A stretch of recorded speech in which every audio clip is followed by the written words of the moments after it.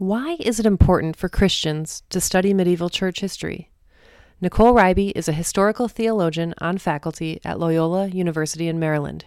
She explores the need for better understanding the broad landscape of Christian history and introduces us to new theological conversation partners from the medieval period. You're listening to The Distillery at Princeton Theological Seminary. Nicole, thank you so much for talking with me today. Oh, it's my pleasure. So you've pointed out to me that if a student is sick for a week when they're in seminary, it's possible that they would miss 1,000 years of church history. Yes, that can happen. Sometimes we cover Anselm or Aquinas very quickly in seminary, and so if you're having a rough patch, it's really easy just to miss, a big chunk of Christian history. Well, and I grew up in the Reformed tradition. I came to Princeton Seminary for my MDiv, and I'll admit that church history almost felt like, there's the early church history, and we have the councils, and we got the Apostles' Creed, and we got the Nicene Creed, and then some stuff happened, and the Reformation then swooped in and fixed it. Yep. I assume you think that's problematic. I do think it's problematic, but I also think that that is super common. I mean, there's always the balance of in a course, how much can you actually cover? And given that at Protestant seminaries, the Protestant Reformation is, for our own traditions, it makes sense that we spend more time with Luther and Calvin than, let's say, Anselm and Aquinas, because those can feel like they have less priority within people's own traditions. But I think that's also why we need to cover them a bit more robustly, because I got Calvin all the time, at Princeton. Love it. Love Calvin. But church history was the only real opportunity to even explore the medieval world. So I think as church historians and historical theologians, I think we should make stronger cases for why it is important to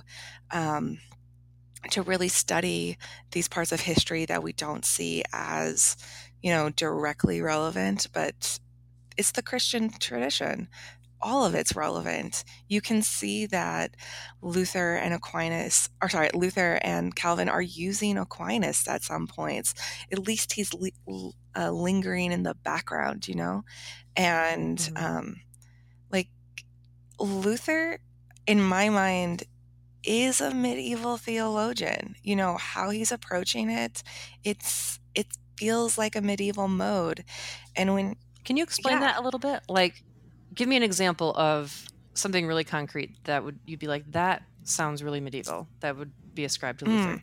I think that particularly when you look at the history of popular piety coming out of the 15th century, and that there is just a radical increase of lay people having access to the Bible and reading the Bible, I don't think you get a sola scriptura without that. Without that historical context. And you can see really throughout the 15th century of lay people and lay leaders, the princes and the town councils, taking more of an active role in maintaining the churches and maintaining the faith. And so to me, that seems medieval. It's late medieval, but it's medieval.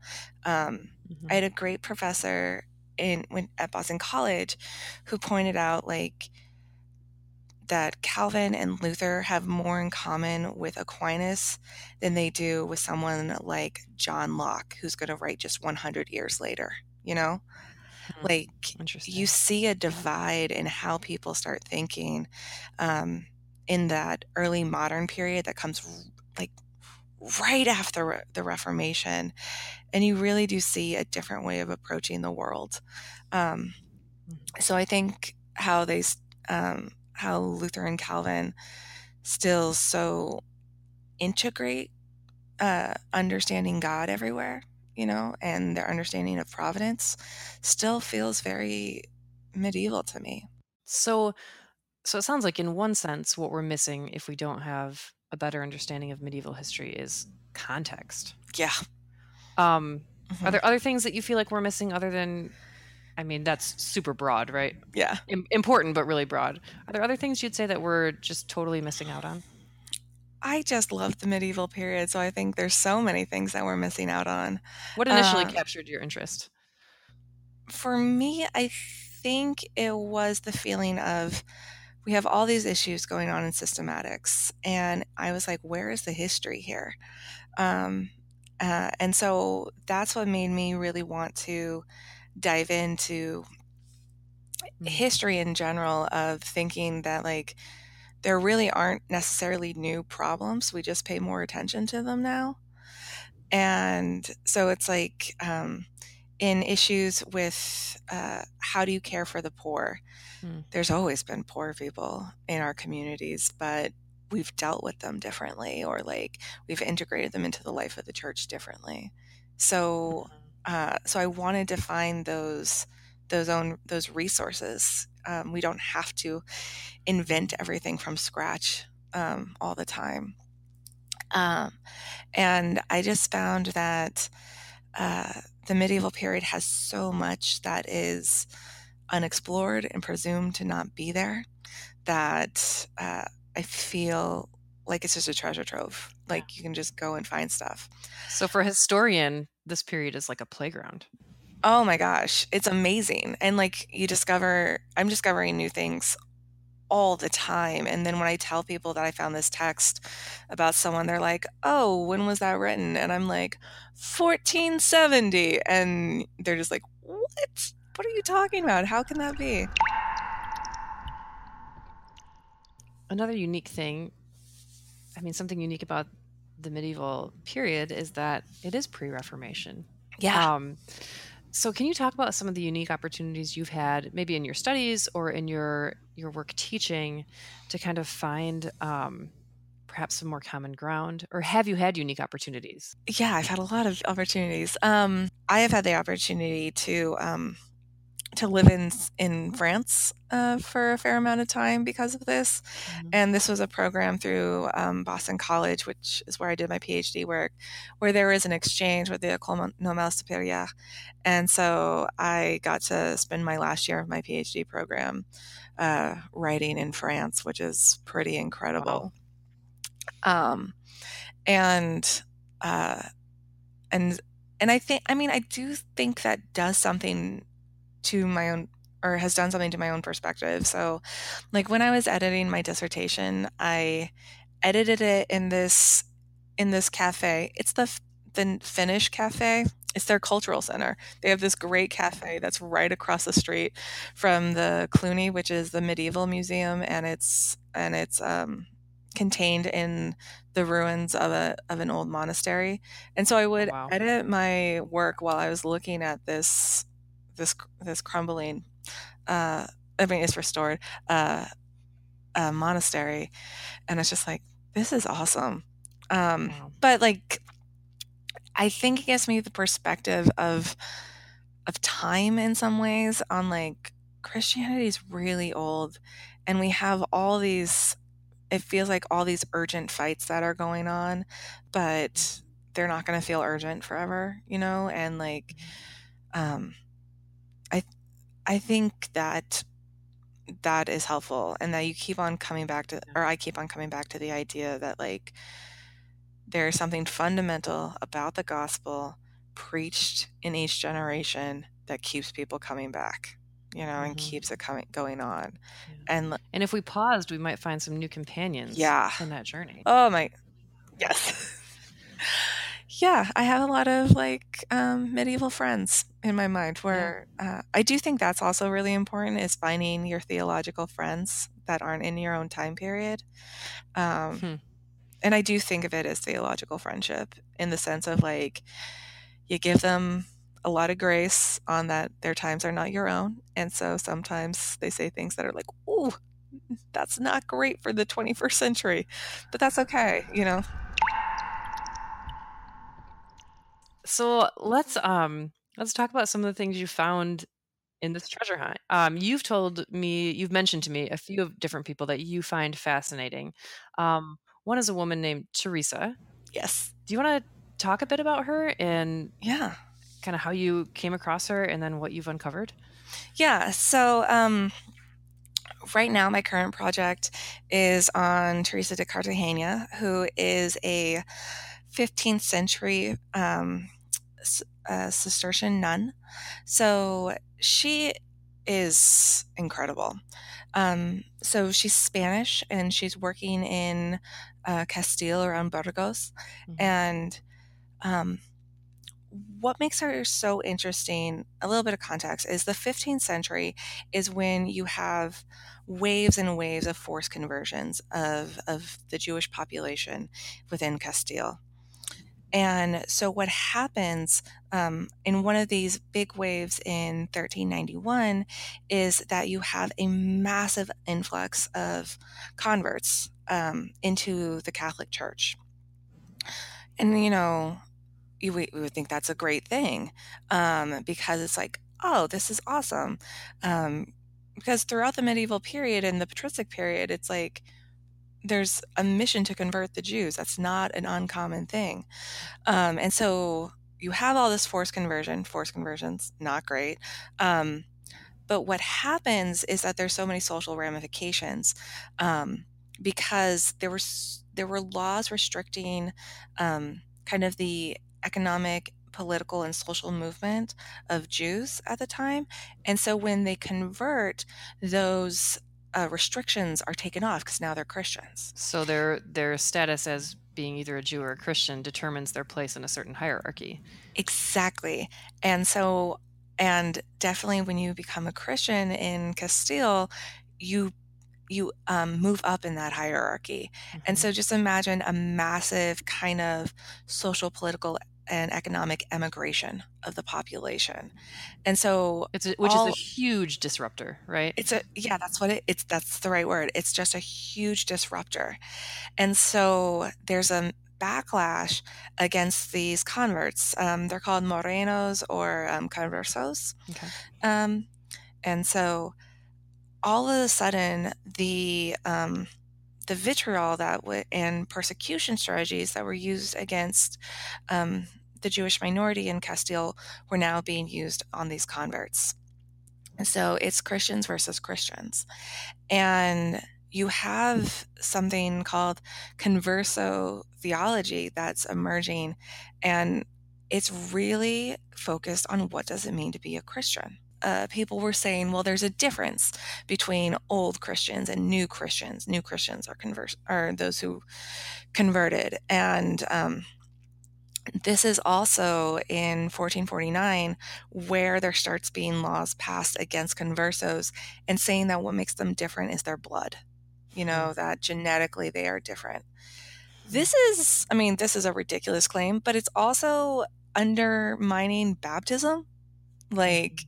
and just how do you become a Christian? And so it's within converso theology that they're like, everyone has to join the church at some point. Like, there's Yeah. no such thing as an old Christian because Christianity is not something that's genetic. You become a Christian when you're baptized. The end. You know, it's it's not it's not hereditary. And it's not something that's passed down family to family. Sure, your family has you baptized and everything, but no one is born a Christian. Everyone has to be baptized. And the conversos, kind of unsurprisingly, use Paul a lot because Paul's a converso in their minds. They're like, he was a Jew who converted. So they use Paul a lot. And so they're going to use that idea of like, there is no Jew or Gentile in Mhm. Christ and within the church. Uh, so why I think this is particularly interesting is because you have this biological argument, it is basically saying that they have a blood disorder or that keeps them from being fully Christian. Mhm. And I had been poking around disability theology because I think it's interesting. My family has some background in that. Um, And the way that people with disabilities are also treated as if they are not fully Christian in the church, that they're treated, particularly in the medieval period, but I would say like still now, like people Well, are there are no treated new problems, as you said, right? exactly. There's no new problems. Like people with disabilities back then were particularly treated like they couldn't really understand the sacraments. They couldn't fully participate in church. And I do think we still do that in a myriad of ways. And so I was just seeing that this was really interesting. So Teresa. Yeah, Teresa. So Teresa's a converso. And her family was a very, very prominent Jewish family that converted in 1391. And so her grandfather, who was one of the most famous rabbis in Spain, he converts. He baptizes his sons.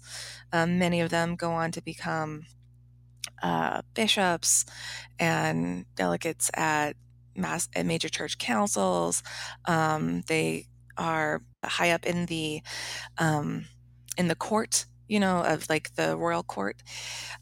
They're in the military. Like they're a very prominent family, and as a daughter, what they did with her and this, and she's a younger daughter, they put her in a Franciscan monastery or convent, probably when she was in her mid-teenage years, like probably 13, 14, 15. And it was while she was in the Franciscan convent that the wave of converso violence broke out, of violence against conversos. And the Franciscans seem to have been, if not a part of this initial wave, they very much support anti-converso things coming out of it. And so she is moved into a Cistercian community, and she goes deaf fairly soon after that. While she's a part of this community. Yeah. So it's after she leaves the Franciscans, but we also know it's before she's 25. Yeah. And so she is really isolated, Just imagine going deaf when you are in a culture that is mainly auditory. So how do you hear mass? How do you participate in church when you're deaf?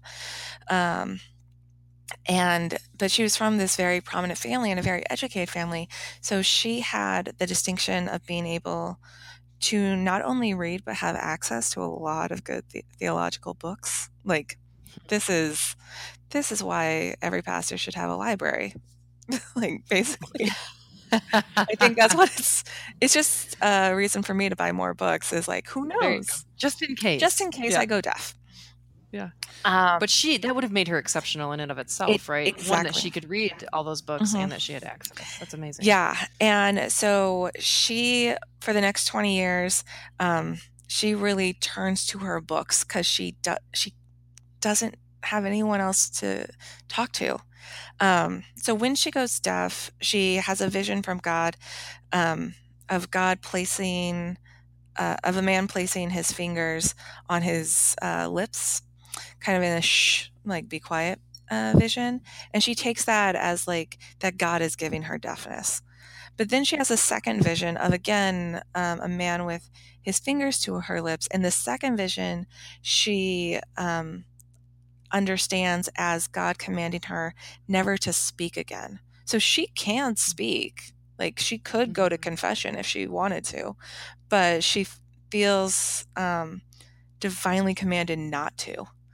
And so she really cuts herself off from her community. And so she turns to books. Wow. Yeah. And so, there's this really interesting tension between being an active and passive agent in her own disability, because like she's a passive agent in regards to her loss of hearing, but she is an active agent in her muteness. And so she is exerting control over her situation in a situation where it would seem like she had very little control. which is, I mean, that's a book, on itself.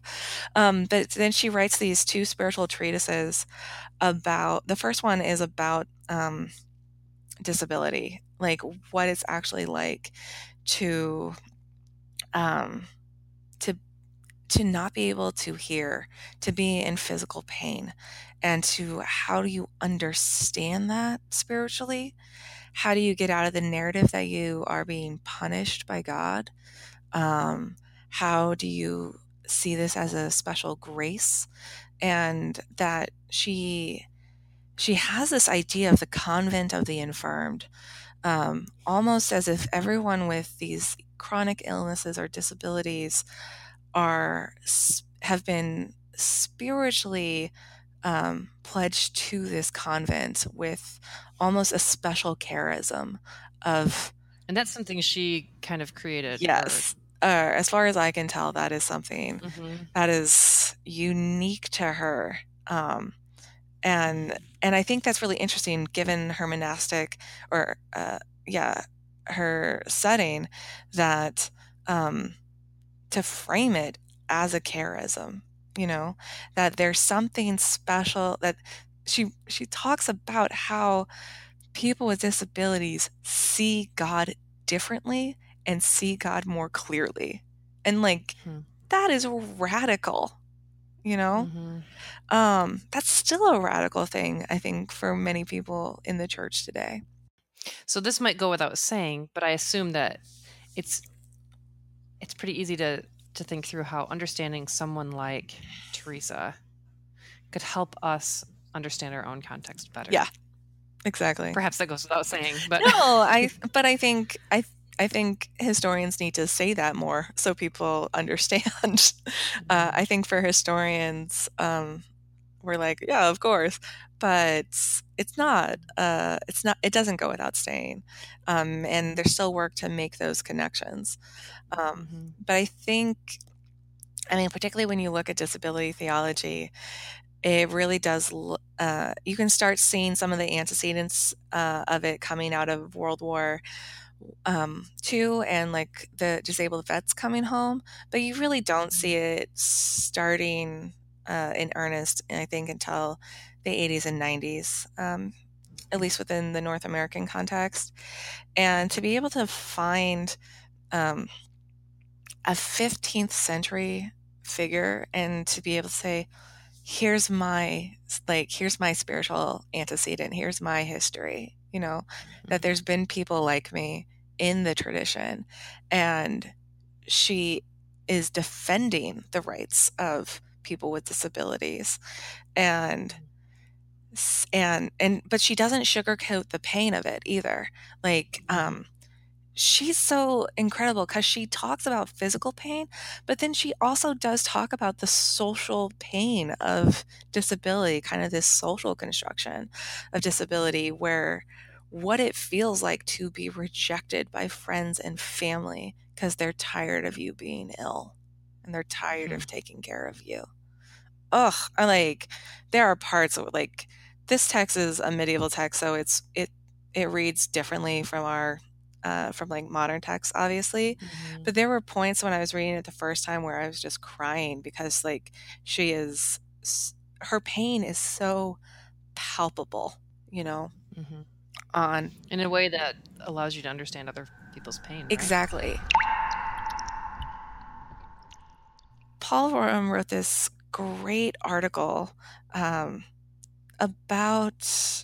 hopefully I don't get it wrong, but he said that doing history is like the first year in a church where you don't go around and mess things up. You don't, the first year that you're in in a community, you don't go and like change everything. You sit and you listen and you understand, right?